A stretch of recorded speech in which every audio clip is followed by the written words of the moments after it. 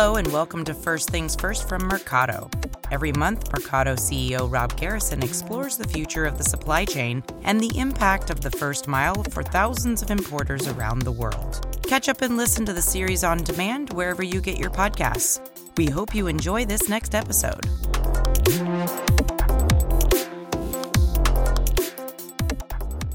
Hi, my name is Rob Garrison, the founder and CEO of Mercado Labs. Welcome to the fourth edition of First Things First, where we introduce you to supply chain thought leaders from across media, venture, and technology.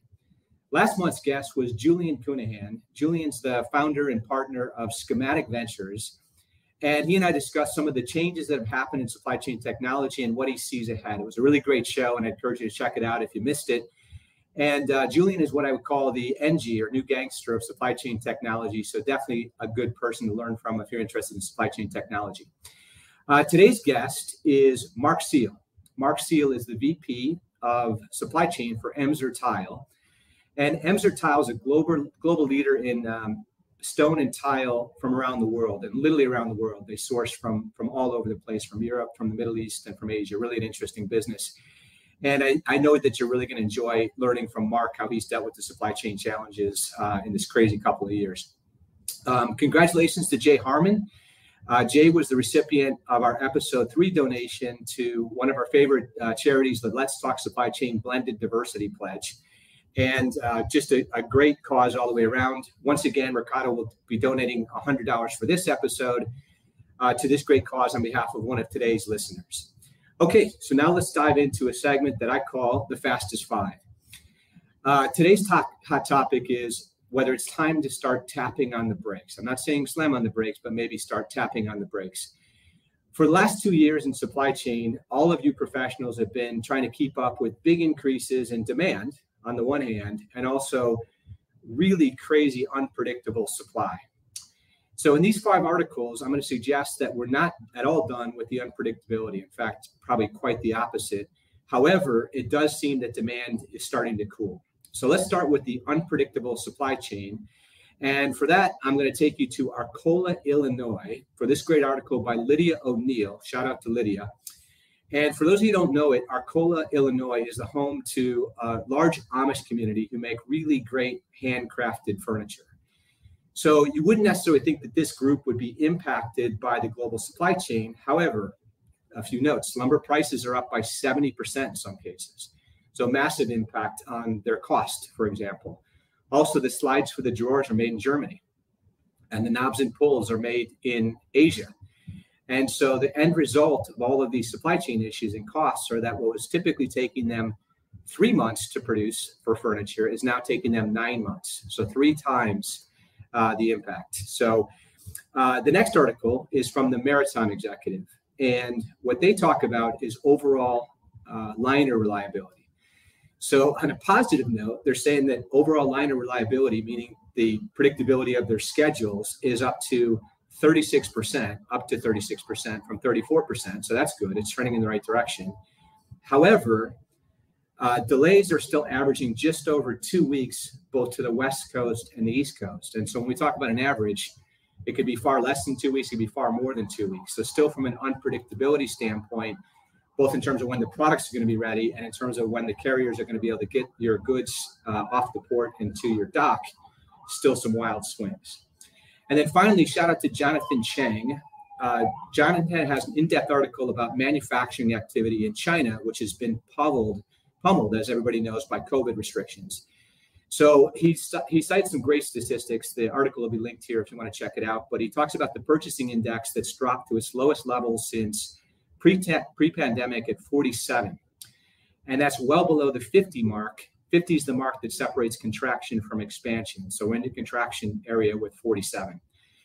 Of course, it's not just the factories that are affected, it's raw materials, it's logistics, it's everyone that's impacted by this pummeling, and that makes for a very unpredictable supply chain. The article does not, though, anticipate a sharp rebound like we saw in 2020, which leads us to the demand side. So for my first article on the demand side, shout out to Gwyn Guilford about inflation rising to a 4-year high. Inflation in March accelerated at the fastest pace since 1982, and consumer prices rose 6.6% in March. April numbers will be released tomorrow, but the punchline is that the more things cost, the less people can afford them, and therefore the less they're going to buy. So lastly, we're going to make a shout out to Sebastian Herrera for his article talking about Amazon's online shopping business, which is stalled after decades of growth. The tech giant reported slowest sales growth in roughly 2 decades, and its market share grew just by 0.2%, which is kind of unbelievable. So I'm going to close this segment with just forecasting the closing segment, where I'm going to talk about things that can be done, 5 steps that every importer can take to protect their margins in a slowing demand environment.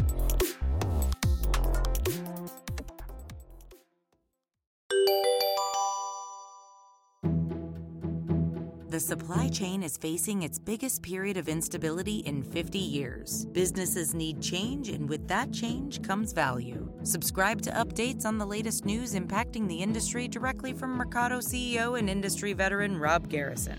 And discover how innovation is challenging the status quo and saving an industry on the brink of disruption. Head over to mercadolabs.com/what I learned to get involved and start your supply chain journey to a brighter future.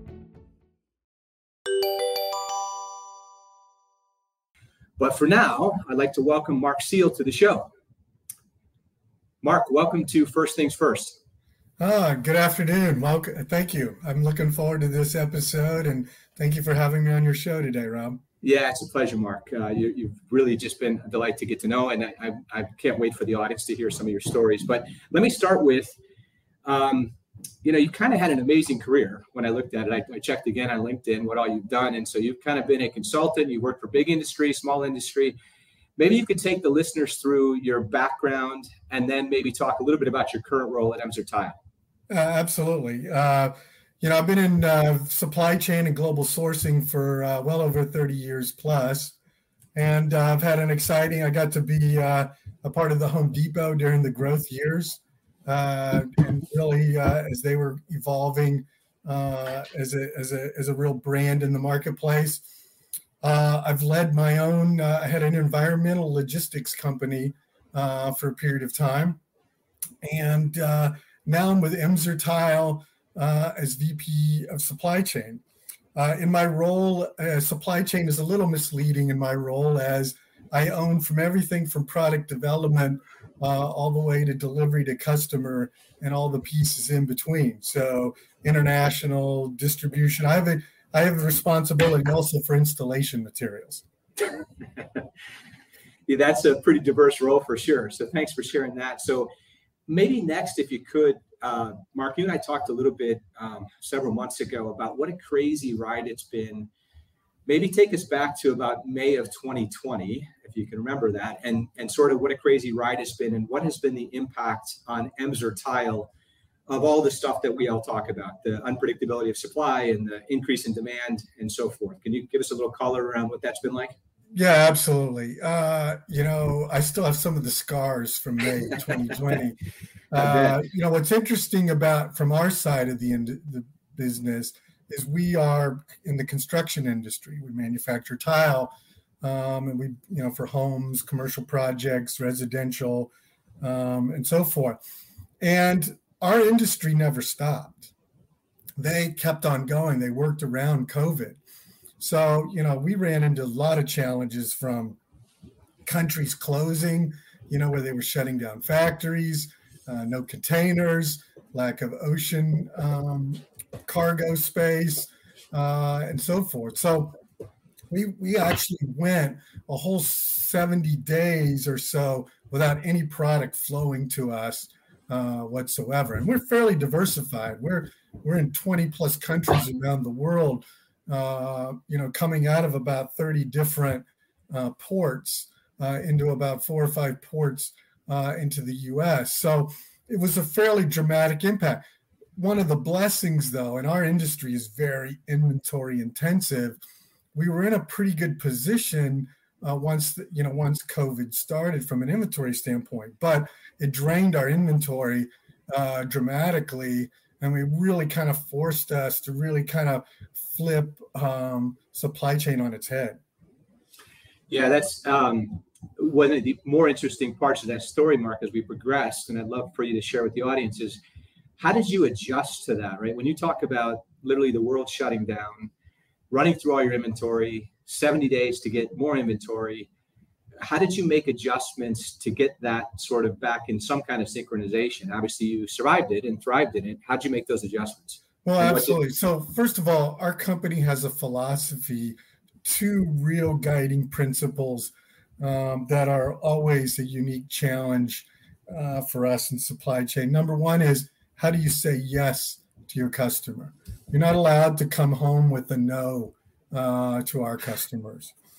And number two, how do you have your cake and eat it too?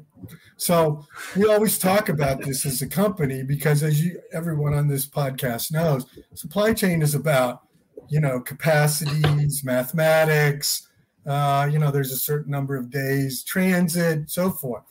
And so when you're out there promising, and we've got well over 1,000 sales associates on the ground every day, out there telling people yes. And then, we've got this dynamic of supply chain, and we're trying to figure out that how do we be profitable but deliver to the customer need.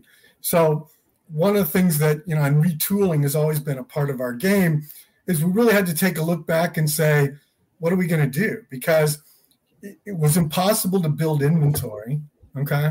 And so we put in a number of things, firsthand. Number one, we call first port.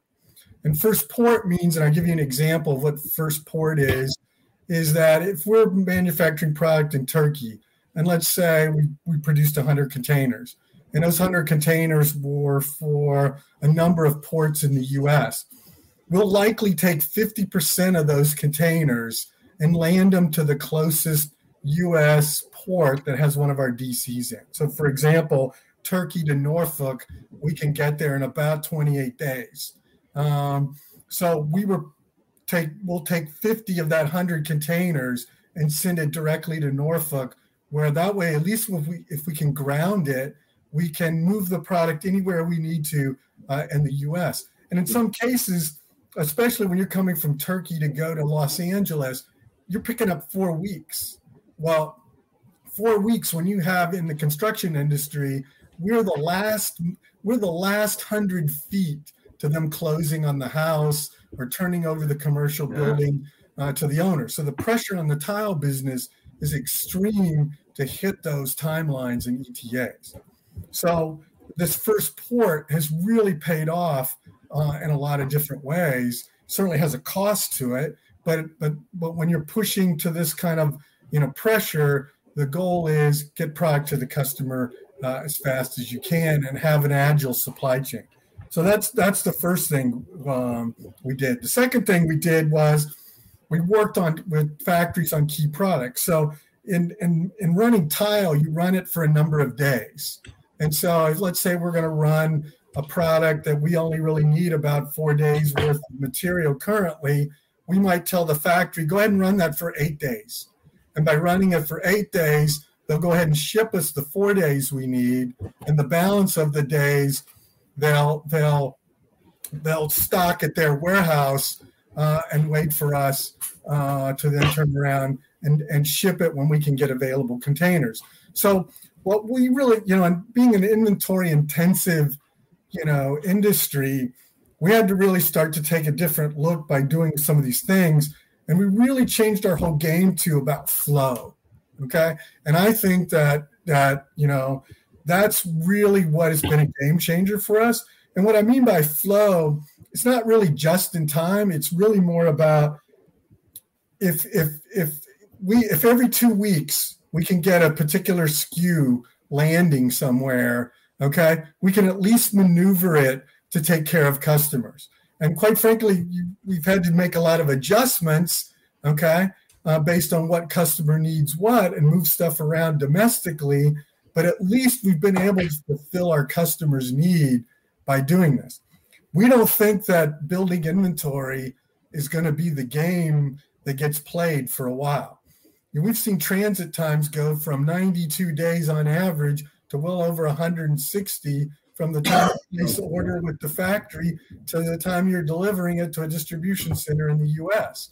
So when you have that kind of transit time growth and basically 18 months, and you have no guarantee you're going to get on a ship or that there's going to be container availability, you really start to say, okay, we got to quit looking at this traditionally, okay? And we've got to start saying about, let's just keep stuff flowing. If we can get flow, and if we can minimize that we don't have a gap larger than about 2 weeks between product flow, we can hit most of the ETAs with our customers that they need, and they really don't see any challenges from us. I equate this, my analogy is to like a duck on water. The duck is flowing along very smoothly on top, it's very calm, but meanwhile, the feet are moving so fast to keep up. Mark, I have so many questions to ask you, lots of unpack there, and I'm not sure exactly which way I want to take this. Before I ask you a question, though, I just want to highlight that Joaquin is tuning in all the way from Mozambique, Mark. So when you talk about a far-flung supply chain, we've got a listener from Mozambique on the line. Shout out to Joaquin. So, Mark, a couple ways that I can take this, and maybe up to you how you want to take it. One is I recall that it also required you to develop sort of a new skill because you had to put your sales hat on. Yeah. You had to go meet those customers firsthand. So, that's one area I'd like you to maybe take it in for us. Or the other thing is when you transitioned from, your traditional methodologies to going to first port, having the factories stock the product, moving to a flow model, what impact did that have on your organization? Who had to change? How did they have to change? So either way, take that sales hat or operational challenges. Yeah, we'll take them both. Number one, I've always had to wear somewhat of a sales hat at Emser. So I think that having product development, up under my responsibility, I've had to pay close attention to what the customers need and so forth from a look and standpoint.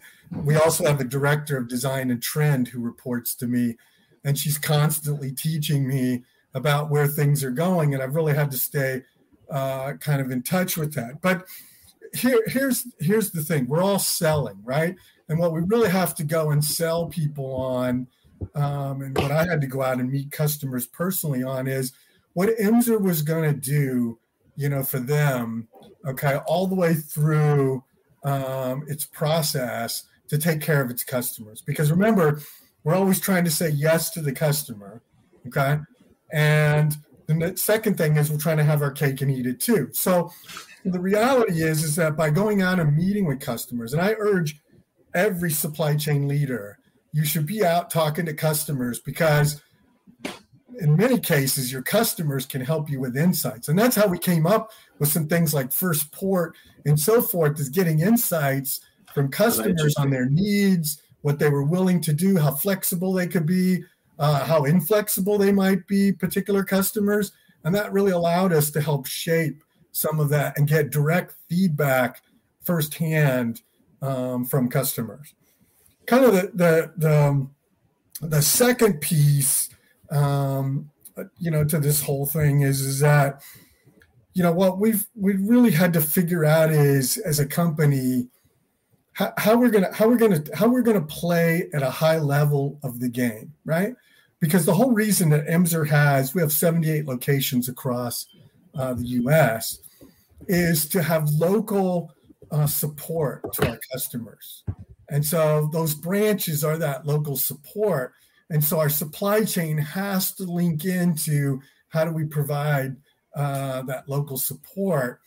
And those 78, branches, all of them get to run their business. They run their business and they tell us what they need. So I basically have 78 presidents, okay, out there running around, making decisions, saying yes to customers. Man, that's incredible. So internally, Mark, with your organization, how did you guys have to change to adjust that? I mean, your folks, I'm sure, were used to doing things a certain way for a long time, and all of a sudden you had to kind of turn your whole organization on a dime, yeah? Well, our whole philosophy has been about having inventory, right? And so the first thing we had to teach everybody is the game is no longer about inventory. And quite frankly, I think that with potential recession coming and so forth, I think all supply chain leaders need to quit thinking about and get their companies to change the measurements of fill rate and inventory levels and really start getting engaged in how you can figure out how to flow, because the pressure on supply chain leaders, especially if indeed we go into a recession, obviously to some of the things you pointed out early on in your conversation, inventory tightness, demand that goes, diminishing demand, how to manage your inventory. It's really going to be about how you're going to flow. And you really, and so we had to teach everybody in our company about, quit worrying about, are we in stock? Start worrying about what's the next arrival day. Okay. Right. And let's measure orders to the next arrival day. And we're about to launch a project where we're going to start to adjust our open order software to where you can see the supply chain across the water.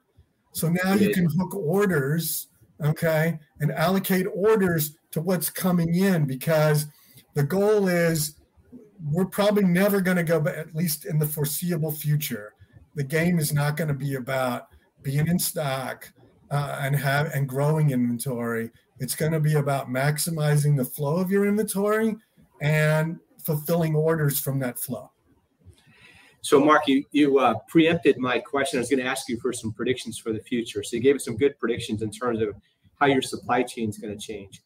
Do you have any insight or thoughts in terms of whether or not we're going to stop having such a constant dynamic around supply, right? We've been short of everything from factory space to raw materials to truck space to vessel space.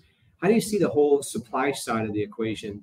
I don't mean your products. I just mean in general, the suppliers of all your services and products. Do you think that will become stable again? Because that's the second part. I think that for the next 24 months, we're in the norm. Okay. Because what we're seeing is, rotating, raw material issues from industry to industry. It's bouncing around all over the place. Most recently in the news, there's been a lot of talk about, potential food shortages because of ingredients and so forth. So if you really, what's really hard to predict is your industry going to start to have raw material challenges? And I urge all to get really connected to the manufacturers you're working with that are producing your products to really understand, where they're at with raw material, because we really need to all start taking a look further up the supply chain to what is the raw materials going into your products and where do they source those? And what we've really found out in my industry, especially on the installation materials side, is there was like one supplier making all the resin, additive for every company who makes mastics around the world. One supplier. And everybody had a real wake-up call when there now was allocation with that one raw material supplier. So I really urge you to know where your raw materials are to make sure that your industry has some bit of soundproofing to keep you from all of a sudden waking up one morning and saying, wow, petroleum product really was in my product, and now I can't get what I need, and I'm not going to get it for 4 months. And I think that if you're going to wind up in a situation like that, and we're working with that with all our factory base, with all the various products we do, what are all the raw materials? And are there other options for raw materials? Start working on that now, because it's just going to get more complex. Mark, that's great advice. Last one of my podcasts, I talked about Shimano, who supplies most of the gears for bicycles. Right. And they're single supplier, right? So almost every bike manufacturer couldn't get their product. So I think that's great advice. How about on the flip side, sort of closer to home? Anything we can do or that you recommend that we can do about sort of container shortages and price hikes, or is that here to stay as well? I actually think that pricing is going to settle down in the next 18 months or so.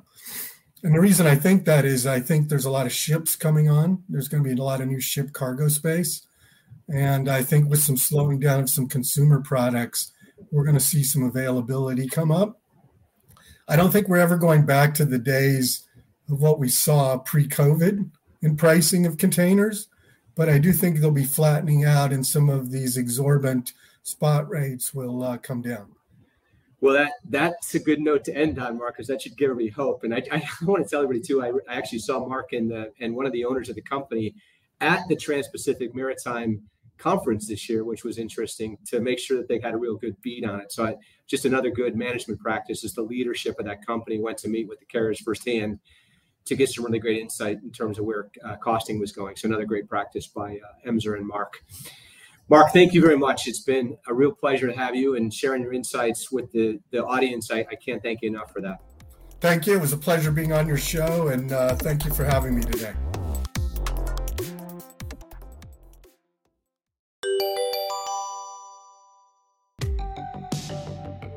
In a world where new content is created every second, it can be tricky to find what you're looking for.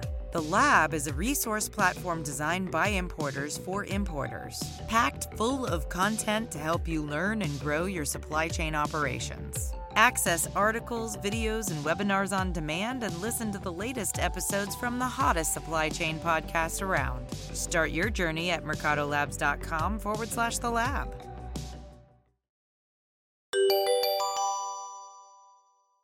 Okay, so hopefully you all enjoyed listening to Mark. He's just a wealth of knowledge, and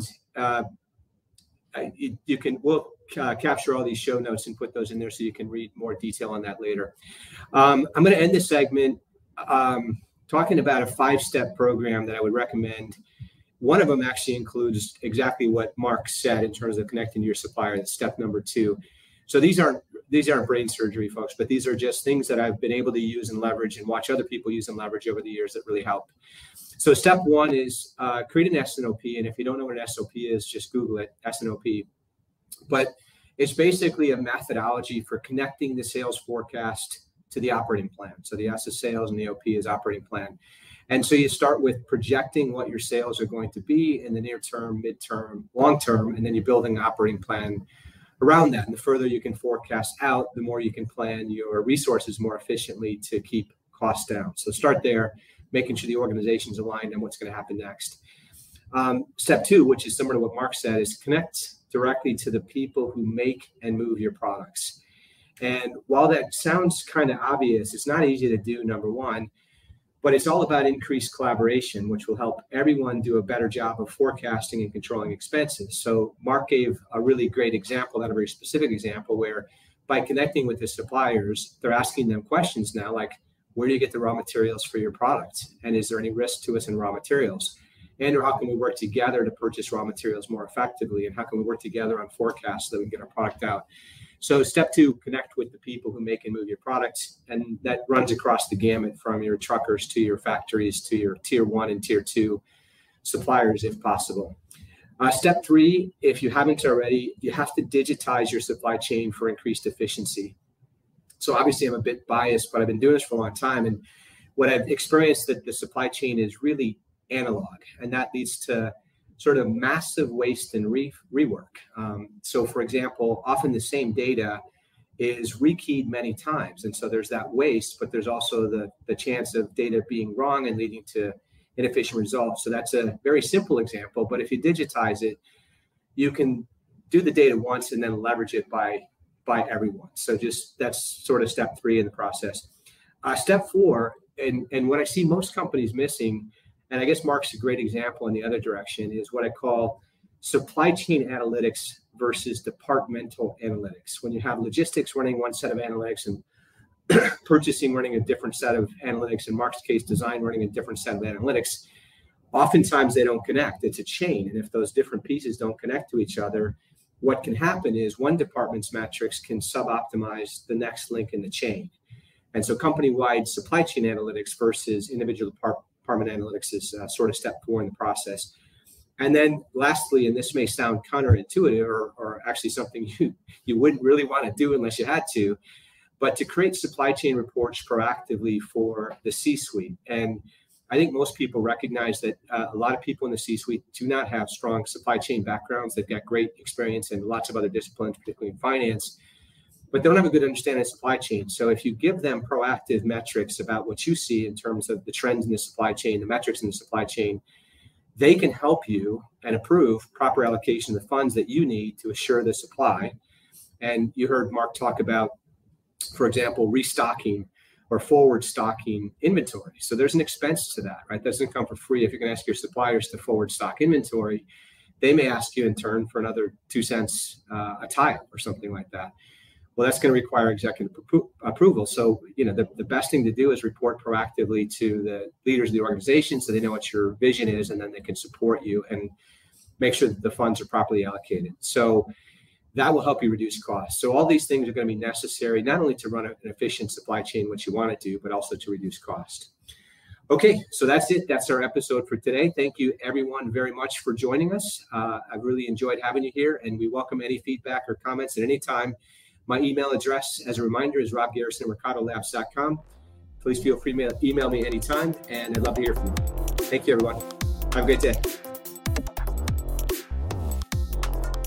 First Things First is a production of Mercado Labs hosted by Rob Garrison. It is produced by Kaylee Hansen and Jazz Newberry and is created in partnership with Let's Talk Supply Chain. Voiceover by Courtney Shane. Our executive producer is Simon Lodge. As always, a special thanks to our live guests and audience.